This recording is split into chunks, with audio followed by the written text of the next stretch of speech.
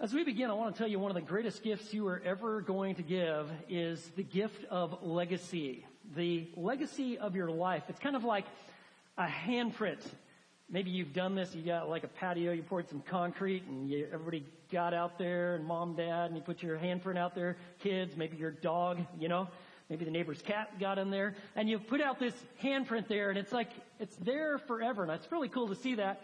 I think the folks that work for the city aren't as exactly enamored when they see that in the concrete they've placed in the sidewalks and those things happen. But nonetheless, that handprint is there. And I want you to know that you are leaving a legacy. Even as we speak, you are leaving a legacy in the lives of people.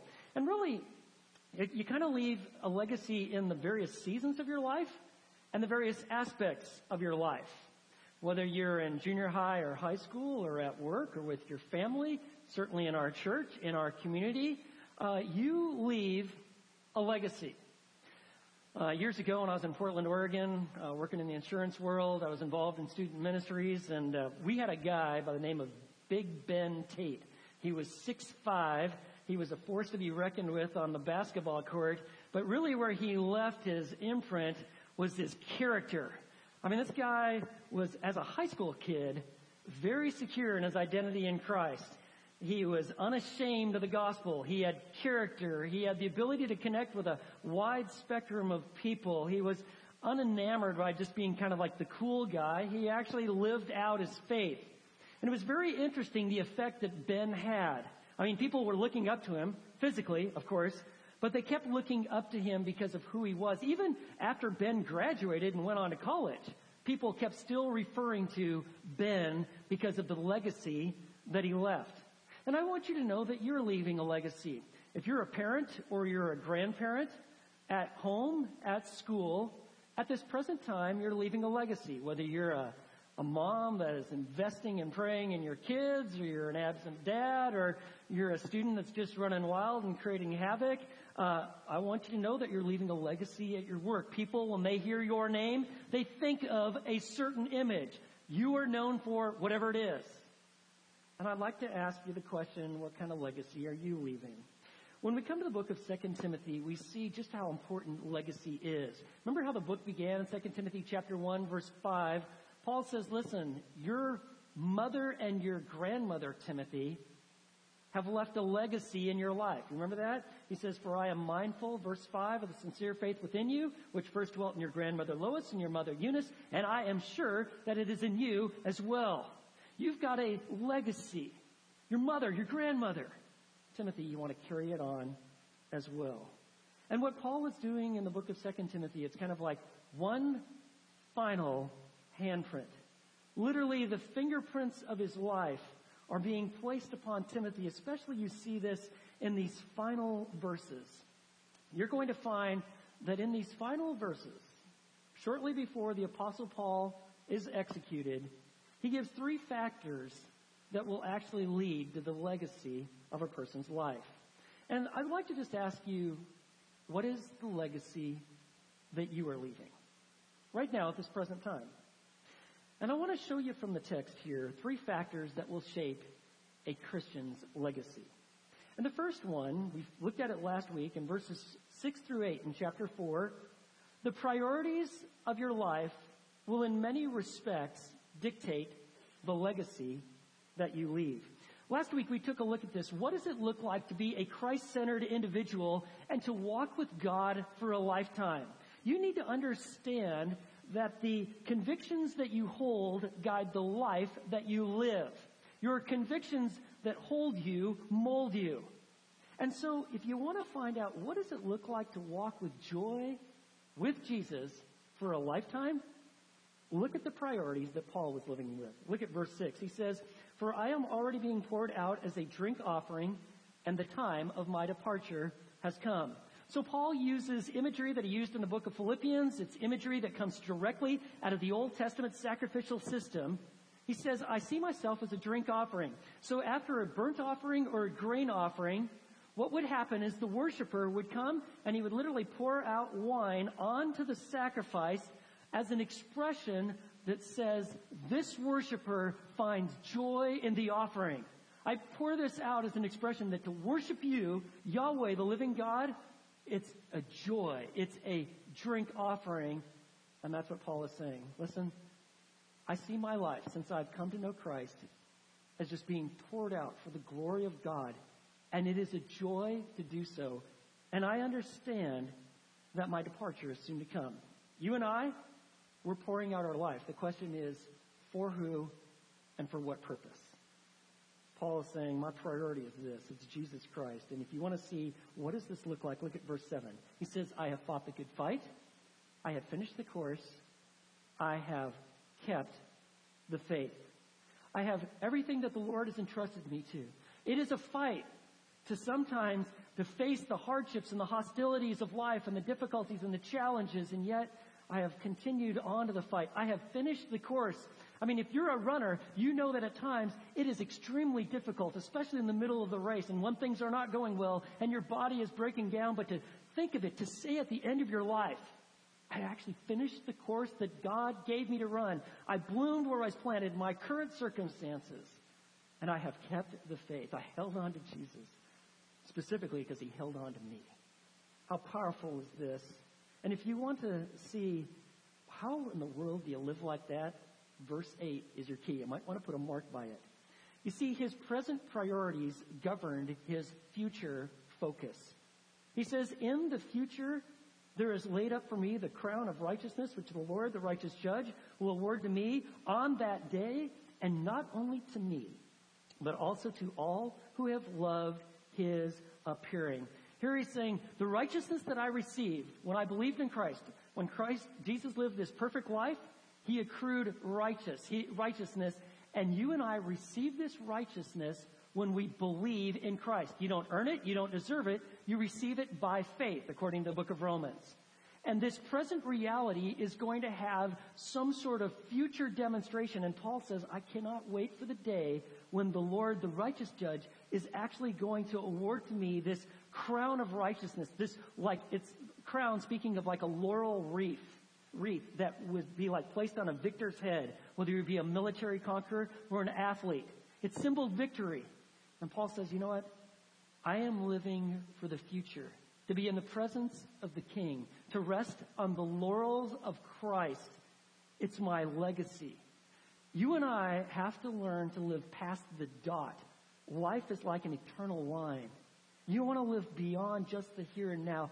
You and I have to have a means of recalibrating, refocusing. This world, life itself, is like gravity. It just pulls us down and wears us down. Our problems, our troubles. And what happens is we just get focused on the here and now and all of our troubles and problems. We forget about Jesus and the glory to come.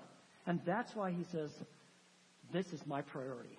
This is my legacy, to live for the future glory, to be with Jesus yourself. Your life is going to be determined by who or what you are living for. If you want true north in your life, that's why these verses are so precious.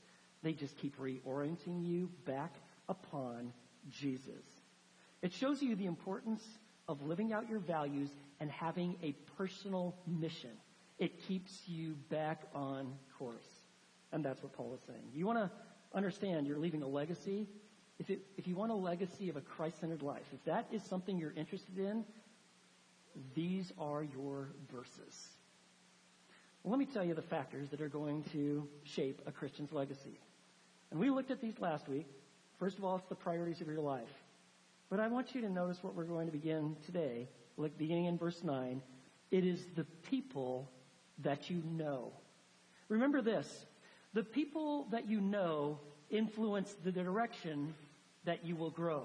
The people that you know will influence the direction in which you will grow. Those relationships that you have shape you, mold you. That's why Paul says, bad company corrupts good morals. You got folks that are taking you in the wrong direction. You're hanging with them. You got a toxic environment with your roommates or the crowd that you're running with. It is going to take you in the wrong direction. Some of us had to learn this the hard way. On the other hand, you got folks that love the Lord, are growing in faith. Certainly they're not perfect, but they understand the power of forgiveness and the need of the Savior and the beauty of the gospel. It's going to rub off on you. You see, the people in your life, in many respects, are going to determine the legacy that you leave. And so that's why Paul begins to start listing people. And he begins with Timothy in verse 9. Make every effort to come to me soon. I want you to just hear just how deep that is. Paul referred to Timothy at the beginning of this letter as, you're like my beloved son. Paul had so much shared experience with Timothy. He had picked him up on a second missionary journey and invested in him as a young man. And this shows the beauty of mentoring. Remember when Jesus said, I want you to make disciples of all the nations? This is what it looks like. To pour into the life of another, to help them grow strong and mature, fully mature in Christ. And what happens is you find that this relationship kind of just continues to blossom into this full friendship where you're like comrades. You like need each other. You're growing together. And that's what Paul has with Timothy. And that's why he refers to him as beloved son. He says, listen, I want you to know I need to see you. Like he talked about in Philippians, I have no one like you. You're of kindred spirit. You are God's man, and you are concerned for the welfare of his people. And our richest relationships, the ones that we share all life's experiences with, they have a way of molding us and shaping us, and they will be, in many respects, the legacy that we leave. Now, I want you to know something. Relationships can bring the greatest joys. They can also bring about the most difficult hardships. And I wish I could say, but you'll be exempt. But it will not be true. It wasn't even true for the Apostle Paul. Look at one of the more painful verses in the book of 2 Timothy. Look at verse 10. For Demas, having loved this present world, has deserted me and gone to Thessalonica. Demas is such an interesting case study in the New Testament. He's actually referred to 3 different times. In the book of Philemon, he's listed with Mark, Aristarchus, and Luke as these fellow workers. I mean, he is one of the guys, actually one of the key guys. Paul is making all these critical investments. He lists them and says he is a fellow worker. In the book of Colossians, he's also referenced. But then when you come to the end of Paul's life, he writes this, and I want you to experience the full effect of the pain of desertion. For Demas, having loved this present world, he has deserted me. What happened with Demas? The things of this world were so alluring and so enamoring. Yes, he had been walking with Jesus. He had been involved in critical ministry. He was actively involved in the work of the Lord. But what happened is the priorities and the values and the ethics of this world, they just kind of kept wearing on him and becoming more and more attractive. And we don't know whether it would be power or money or pleasure, whatever the situation was, status. But idols creeped in where God once reigned. And all of a sudden, he became more enamored with the things of this world. And the things of Christ grew strangely dim to the place where he says, you know what? I'm just going to cool down this Christianity. Complacent Christianity seems to work with some folks, and it'll certainly work with me, because that way I can do what I want. And he says, according to what Paul writes, he deserted me. The things of this world, he loved them. When it says desert, it's the word to be utterly abandoned and to leave someone helpless and in a dire situation. It wasn't just that he walked away, it's that he left Paul cold when he needed him most. It was painful. It gripped him. And I want you to know something. If this can happen to a good guy like Demas, it could happen to you. Do you know that? It could happen to me. This isn't to say that Demas, he became an apostate, or that Demas was never saved. We don't know really exactly about that. It doesn't even say that Demas gave up his profession of faith. I mean, that kind of works with a lot of people. When pressed, I'm a Christian, but it has no bearing on your life. You may not even really know Jesus, but it works, especially in the South, to say that you're a Christian, right? We don't know what's going on with Demas, but I want you to see this and to use this as a warning. If you're just enamored by the things of this world, if what really gets your heart racing and what you're investing in and where you're putting your time and your money has nothing to do with Jesus, his glory, or his kingdom, you want to be careful. Because you do not want to replace your name where Demas is. And so you need to have a way of regularly calibrating your life to be renewed, to be refreshed. That is why the priority of being with God's people and worshiping and involved in Bible study, involved in disciple making, involved in serving is so critical, because it keeps our eyes on Jesus and it keeps us dependent upon God. But for Demas, he abandoned all that. I'll tell you that if you love people, every once in a while you're going to get hurt, and it is going to sting. You will find that the degree of depth of love that you shared with someone who walks away and abandons you is going to be the degree that it is going to hurt you and grieve you. It might even shock you. But don't forget this. If Jesus can have Judas in his circle and travel with him, and Judas abandoned Jesus, don't be surprised when someone who you've loved deeply and invested in and had shared ministry experience, don't be surprised, on occasion, there might be someone that's just going to walk away from you. Having loved this present world, they will desert you. Maybe that's why Paul is writing in verse 9 to Timothy, make every effort to come to me soon. See, the value of friendships and relationships. It's the legacy that we leave. Let me give you a couple proverbs that just underscore just how valuable relationships are. Proverbs 17:17. A friend loves at all times, and a brother is born for adversity. If you're going through adversity, you might want to find some brothers and sisters to help bolster your faith and encourage your heart. Or Proverbs 27:17. Iron sharpens iron, so one man sharpens another. So Timothy, would you make every effort to come to me, because I need you. And Demas is a painful reminder that at times you're going to be abandoned. But most folks will be loyal. Most folks, you're going to find that you're going to have friendships that endure. Yeah, every friendship and relationship is going to have its bumps and bruises. But beauty of Christ, there's forgiveness. We can move forward. And so he does. He just keeps naming some people. So yeah, Demas deserted him. Went on to Thessalonica, but now he lists another guy. A guy by the name of Crescens. You see him in verse 10? He's gone on to Galatia. We don't know a lot about Crescens. We do know quite a bit about Galatia. It was an area, a province, in which Paul visited all three of his missionary journeys. There were quite a few established churches. Many of them were healthy. If you're going to go and encourage the saints in probably a stronghold of Christianity, you want to send a pretty good guy, and that's what you've got in Crescens, who was sent to where it's like now modern-day Turkey. And then he says, and Titus to Dalmatia. Dalmatia is where modern-day Yugoslavia is. When you come to Titus, you're coming to one of the great saints of the New Testament. Titus was a builder and an equipper. He was a trusted troubleshooter. When there was grave difficulty, Paul sent Titus. He was the kind of individual that you could count on. He wasn't scared of hard work. He wasn't fazed by difficulty and challenge. He wasn't easily run off. Remember in the book of Titus? Paul actually, it's the next book. If you just kind of read 2 Timothy next, voila, there's Titus.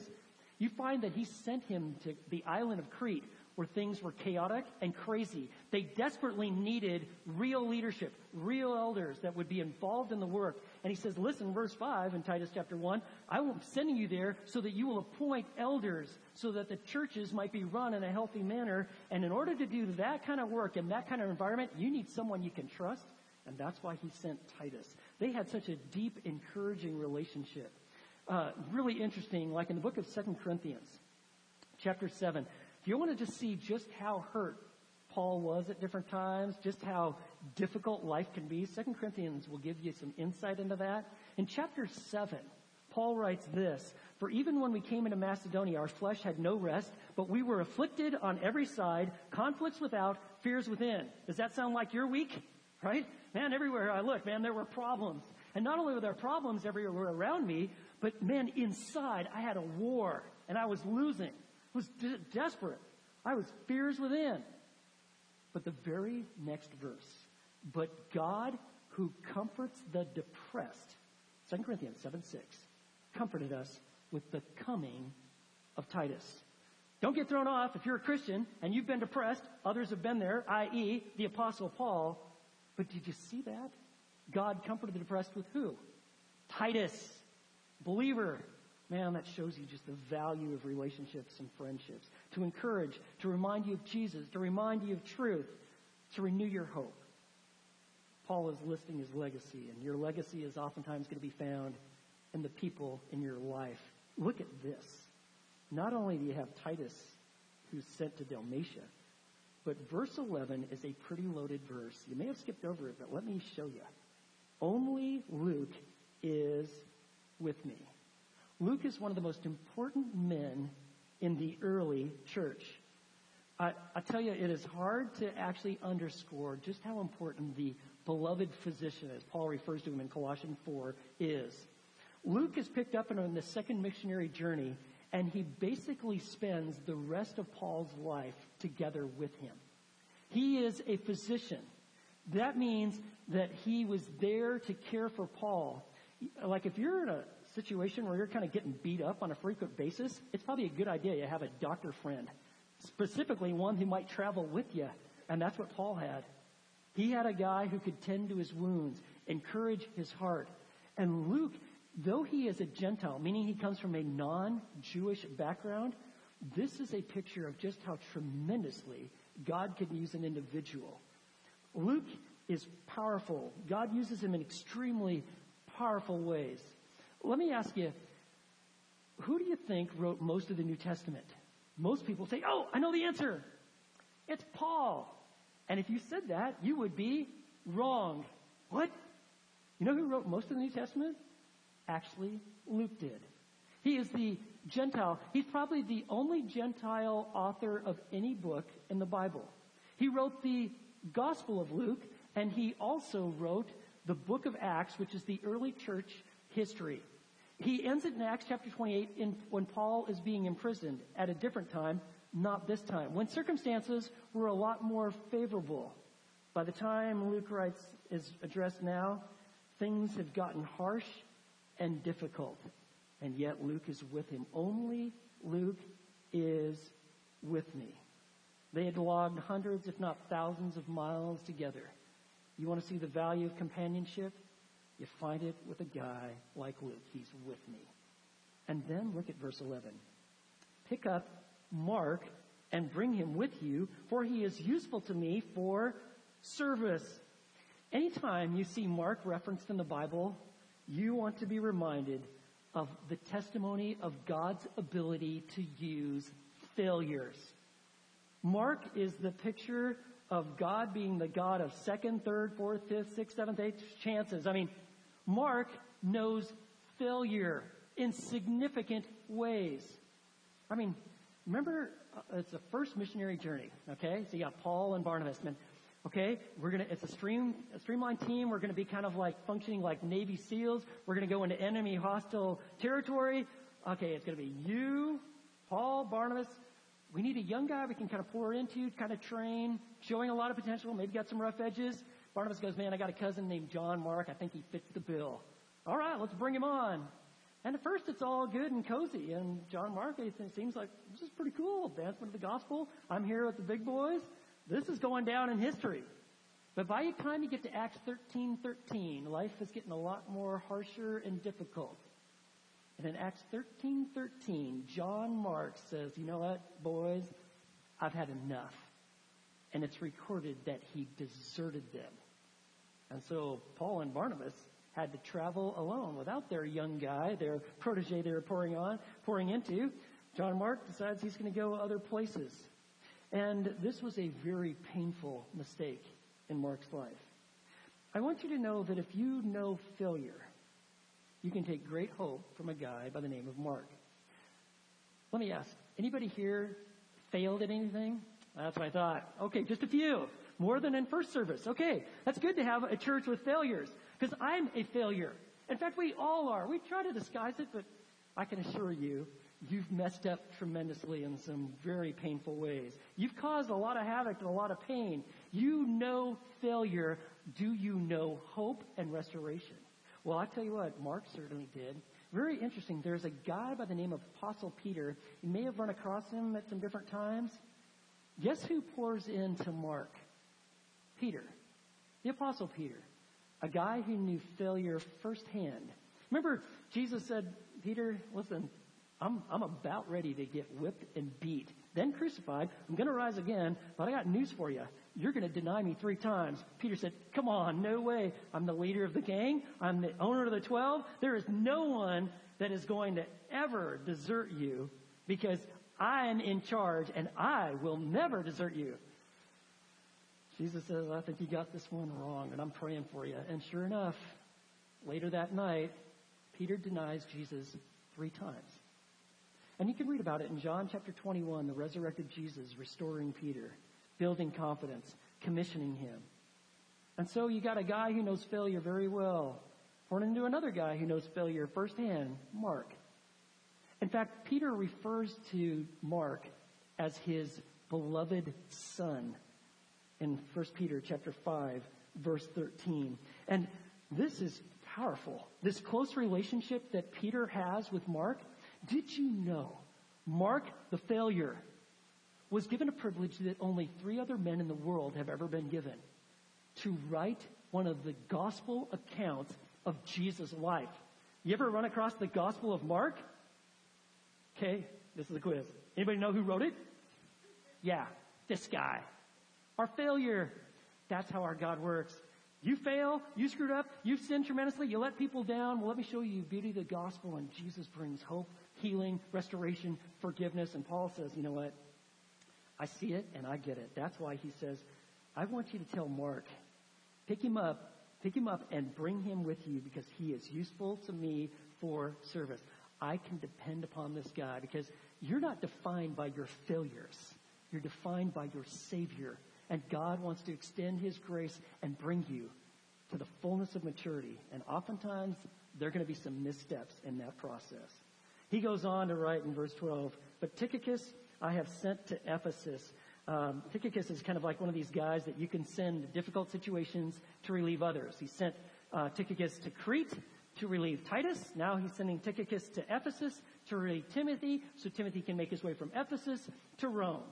And then he says, verse 13, and when you come, bring the cloak which I left at Troas with Carpus and the books, especially the parchments. He's saying, listen, when you come, I want you to bring that heavy coat. It's expensive, but it's cold here in my prison. And I want you to bring the books, perhaps even speaking of like the Old Testament scrolls that Paul could use to continue to study, and the parchments, maybe even letters that Paul had written that are now being accepted and used as scripture. Parchments would be like this vellum paper, very expensive, and you'd write important things. It kind of just shows you that Paul, even at the end of his life, was still learning, still growing, still being used by the Lord. He says, I want you to pick them up. But I want you to see this. You see how he's listing these people in some of his final sentences?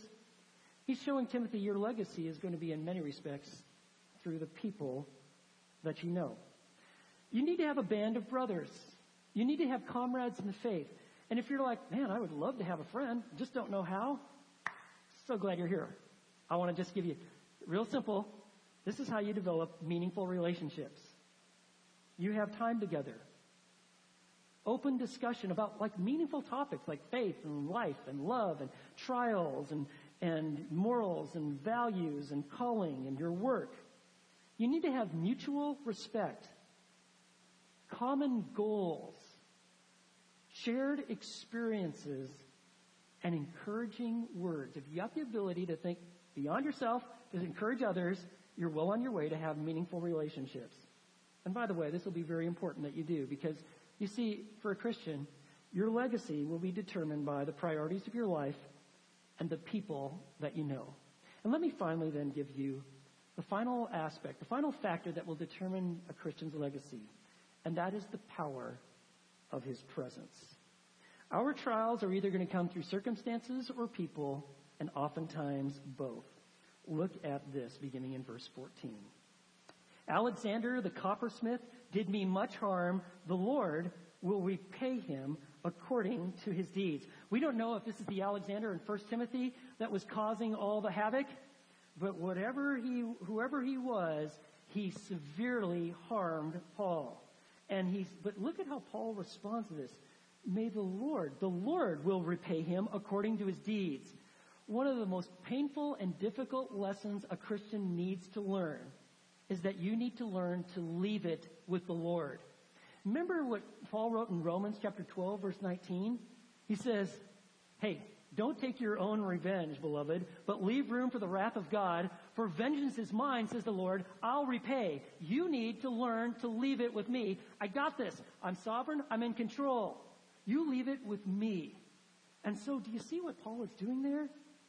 The Lord, not me, the Lord is going to repay him according to his deeds. But actually far worse than Alexander personally attacking and harming Paul was that he personally attacked and vigorously opposed the faith. Do you see that in verse 15? He says, be on guard against him yourself, for he vigorously opposed our teaching. It's one thing to malign the servants of the Lord. It's another to malign the faith that has been once for all revealed in the Word.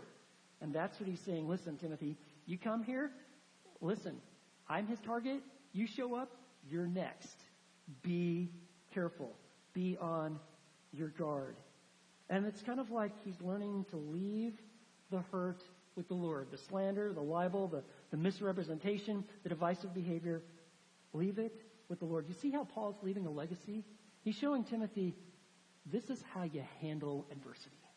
Learn to leave it with the Lord. What an important lesson. And then verse 16, he is stripped down to nothing. You want to see what ultimate pure faith looks like? It's just you and God. Verse 16, at my first defense, no one supported me, but all deserted me. May it not be counted against them. In a Roman trial, so Paul is in prison, okay? Prisons in Rome were very different than prisons like in the United States. We use prisons for punitive issues and reasons, not so in Rome. And the Roman Empire, they use prisons basically as holding tanks for you to be sentenced, and then whatever you're going to get beat, whipped, whatever, killed, executed, it was taken care of. That's how that worked. And how it worked is prisons were notoriously terrible places to be, and you oftentimes didn't even make it out of prison. And so how it worked is that they barely even gave you the necessities for life because they counted on that you might have a friend or two or a family member that might care about you and show up and bring things like water and food and clothing. And in order to get that to the prisoner, you'd have to bribe the guards. So the guards kind of set it up and they controlled the flow of goods into the prison. And Paul is saying, though at my first offense, though, no one, not a single soul, stood with me. The first one would be kind of like a contemporary arraignment, where they would establish what the charges were and whether or not a trial was needed. The second, though, would be then to find whether the accused is guilty or innocent. And he says that this first one, where normally someone would come and stand up and speak for you, no one showed up. Now, in case you're like, that's terrible. There's a church in Rome, and he even wrote a nice letter to him. Why didn't anybody stand? Let me give you a little bit of the historical background here. So the time right now is about 67 A.D. In 64 A.D., if you remember history, Nero burned down the city of Rome. He'd wanted to kind of create it more to his liking. He specifically wanted a sweet palace, and so, we'll just burn it down and build again. No sweat off my back. And people didn't think too kindly of that. Nero started taking some heat. So, if you've done something wrong, and you don't want to be held accountable, what do you need to do? You need to find a scapegoat. And so he's like, I didn't do it. It was those Christians, those followers of Jesus. They're the ones that set fire to this place, and I'm going to take care of it. We're going to make examples out of them. And sure enough, they did. Remember, it's Nero. This is according to Roman history. They actually took Christians. They sewed them up in the skins of freshly killed animals and put them into amphitheaters and into the Colosseum and fed them to wild dogs. And this was like entertainment. Or it was Nero that actually took Christians, dipped them in pitch, fastened them to poles, and then had them lit on fire to light his garden parties. This man was insane. And so that was at AD 64, so now we're at 67. Things may have cooled off a little bit, but boy, to stand with the Apostle Paul, who is well known as this great spokesperson and the one who has been writing a lot of the New Testament, man, you're going to take a lot of guts. And no one seemed to have the fortitude or wanting to have that kind of attention drawn upon themselves. And so they do not show up. And do you see what he said? May it not be counted against them. Verse 16. Where do you get a heart like that? Try Jesus. Remember? Father, forgive them, for they do not know what they're doing. Stephen does the exact same thing right before he dies, and so Paul is doing it here. Difficulties in the world, apart from walking with Christ, could leave you really bitter. But Paul says, may it not be counted against them. I've forgiven. And I want you to know how you can do that.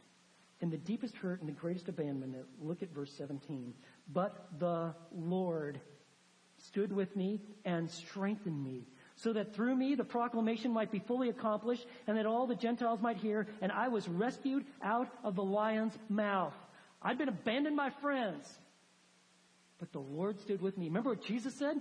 I will never leave you. I will never forsake you. Lo, I'm with you always, even to the end of the age. I will be with you. I will give you the grace you need at the moment you need it. Maybe not a whole lot sooner, but I will be there. And he says, he was there. He stood with me. He strengthened me. It has the idea of invigorating with strength. And I was rescued out of the lion's mouth. Whether Paul thought, there's a good chance I end up in that Colosseum and I'm a lion's lunch. Or maybe he was just using it metaphorically to say, but you know what? The Lord rescued me.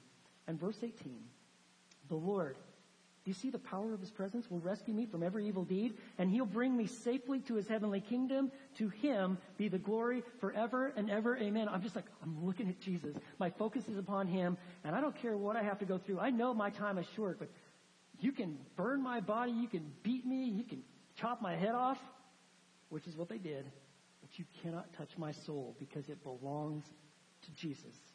And friends, this is his legacy. You see, the gospel, when you and I believe that Christ is perfect Son of God, lived a perfect life, paid the penalty for sins, rose again, that when we believe in him, we not only have forgiveness of sins, but eternal relationship, that we are inextricably united with Christ by virtue of faith in him. Friends, that is the power of his presence, and he will not let you down. And that is what Timothy is finding out from Paul is his legacy. There's a young gal by the name of Kayla Mueller. Some of you may be familiar with this. At age 26, having been captured by Muslim extremists in the ISIS deal, she was killed. February 10th, 2015, U.S. officials reported that this 26-year-old, here's a picture of her, aid worker, had been killed by her militant Muslim extremists, part of ISIS. While she was held prisoner as an aid worker, so this graduate from University of Northern Arizona, involved in a campus ministry, vital, vibrant faith in Christ, while she was serving as an aid worker, she had been captured and imprisoned. In spring of 2014, she was allowed to write a letter to her family. And the family eventually released this letter, and I'd like to read a little bit to you. It's a rather amazing letter. She talks about that she's in a safe location, that she's not harmed, and she then begins to, in a very touching way, apologize for all the grief and suffering her family's going through as a result of her being made captive. And then comes her central proposition, and I want to read it to you. Quote, I remember Mom always telling me that in the end, the only one you really have is God. I have come to a place in experience where in every sense of the word, I have surrendered myself to our Creator because literally there was no one else. And she goes on to write, by God and by your prayers, I have felt tenderly cradled in free fall. I have been shown in darkness light, and have learned that even in prison, one can be free. I am grateful. I have come to see that there is good in every situation. Sometimes we just have to look for it. Please be patient. Give your pain to God. I know that you would want me to remain strong, and that is exactly what I'm doing. Do not fear for me. Continue to pray as I will for you. By God's will, we will be together soon. All my everything, Kayla. Friends, that is a legacy of the power of his presence. And so Paul then, in his closing words, he greets some of the dear saints. Verse 19, greet Prisca and Aquila and the household of Onesiphorus. Erastus remained on at Corinth, but Trophimus I left sick at Miletus. Trophimus is another one of these key guys Very interesting. The apostles, they had what is called miraculous sign gifts, the ability to perform miracles. God gave, during the writing of the New Testament, the ability for apostles and certain spokespeople to actually have miraculous gifts to authenticate both the messenger and the message. But all the apostles later in life were not exercising these miraculous gifts because the New Testament was already starting to come into circulation. And I can assure you, Paul, who had healed before, and actually Trophimus witnessed one of them, most certainly would have brought about a healing for Trophimus because he was in such desperate need of companionship. But that gift was no longer being exercised, for its purpose had been fulfilled. And Paul writes, Trophimus I left sick at Miletus. That's why he says, verse 21, make every effort to come to me before winter. Eubulus greets you, also Pudens and Linus and Claudia, and all the brethren. And how powerful is that? He's in Rome, and all the brothers, what? Deserted me. Remember that? They didn't stand with him at trial. But notice what he says. All the brethren, they greet you. There's just forgiveness. There's only one explanation. Jesus and his grace. And so he says, verse 22, the Lord be with your spirit. Grace be with you. Grace is the spiritual riches and the resources that we freely have because of our relationship with Jesus. And he says, the Lord be with your spirit. It's the power of his presence. That will be your legacy. And then his final words, grace be with you. In the Greek, that's a plural you. Paul understands, I am signing off to believers everywhere, to the world. Grace be with you. So you just leave the Lord's grace to settle the score, to accomplish the work, to bring us safely home. And so he does. You see, the legacy we leave is determined by the way that we live and the people that we love. There's a guy by the name of Harry Hines of Troy, New York, and he writes of his experiences of going to the tomb of the unknown soldiers. And if you've never done that, at some point in your life, you need to do that. It's powerful in Arlington National Cemetery. And he had done this on multiple occasions, but this time something was different. And let me just read you what he wrote. This time, however, I witnessed something new. When the changing the guard was completed, the commanding officer asked us to remain standing in silence. Sergeant Jennings had completed 27 months of his special duty and wanted now to pay his respect to the unknown soldiers. A guard escorted his family to a place of honor. The commanding officer handed Jennings 4 roses. He approached the great tomb of the unknown soldiers from the First World War, knelt, and placed a rose before it. Then he moved with solemn dignity to the tombs honoring unknown soldiers from the Second World War and then the wars of Korea and Vietnam, kneeling to place 1 red rose upon each. And then he returned to his commanding officer. He stood before him. At attention with their eyes locked, they shook hands, and then Sergeant Jennings carefully removed his white gloves, returned them. His work was finished. He saluted his officer, greeted his family, and left. See, friends, his duty had ended, and the gloves were off, and this is what's happening here. Paul's life, it's about to end. The gloves are being taken off. He has said, I have fought the good fight. I have finished the course. I have kept the faith. I have lived my life with no reserve, no retreat, and no regret. And this is my legacy. And you and I have a legacy. And the legacy that we leave is determined by the way that we live and the people that we love. And with these final words, grace be with you. The book of his life was closed. The legacy was left. And the baton is in your hand. Let's pray. Lord, what a powerful conclusion to a magnificent work, this book of 2 Timothy. For someone who has come here today who's never trusted in Jesus, would they right now just pray with me and say, God, I turn from self and sin and I believe in Christ. I believe in forgiveness of sins through Jesus' death. I believe in a relationship with you through his resurrection. And Lord, for all of us, may we realize this is our generation and we're leaving a legacy. May we do so for your glory. In Jesus' name, amen.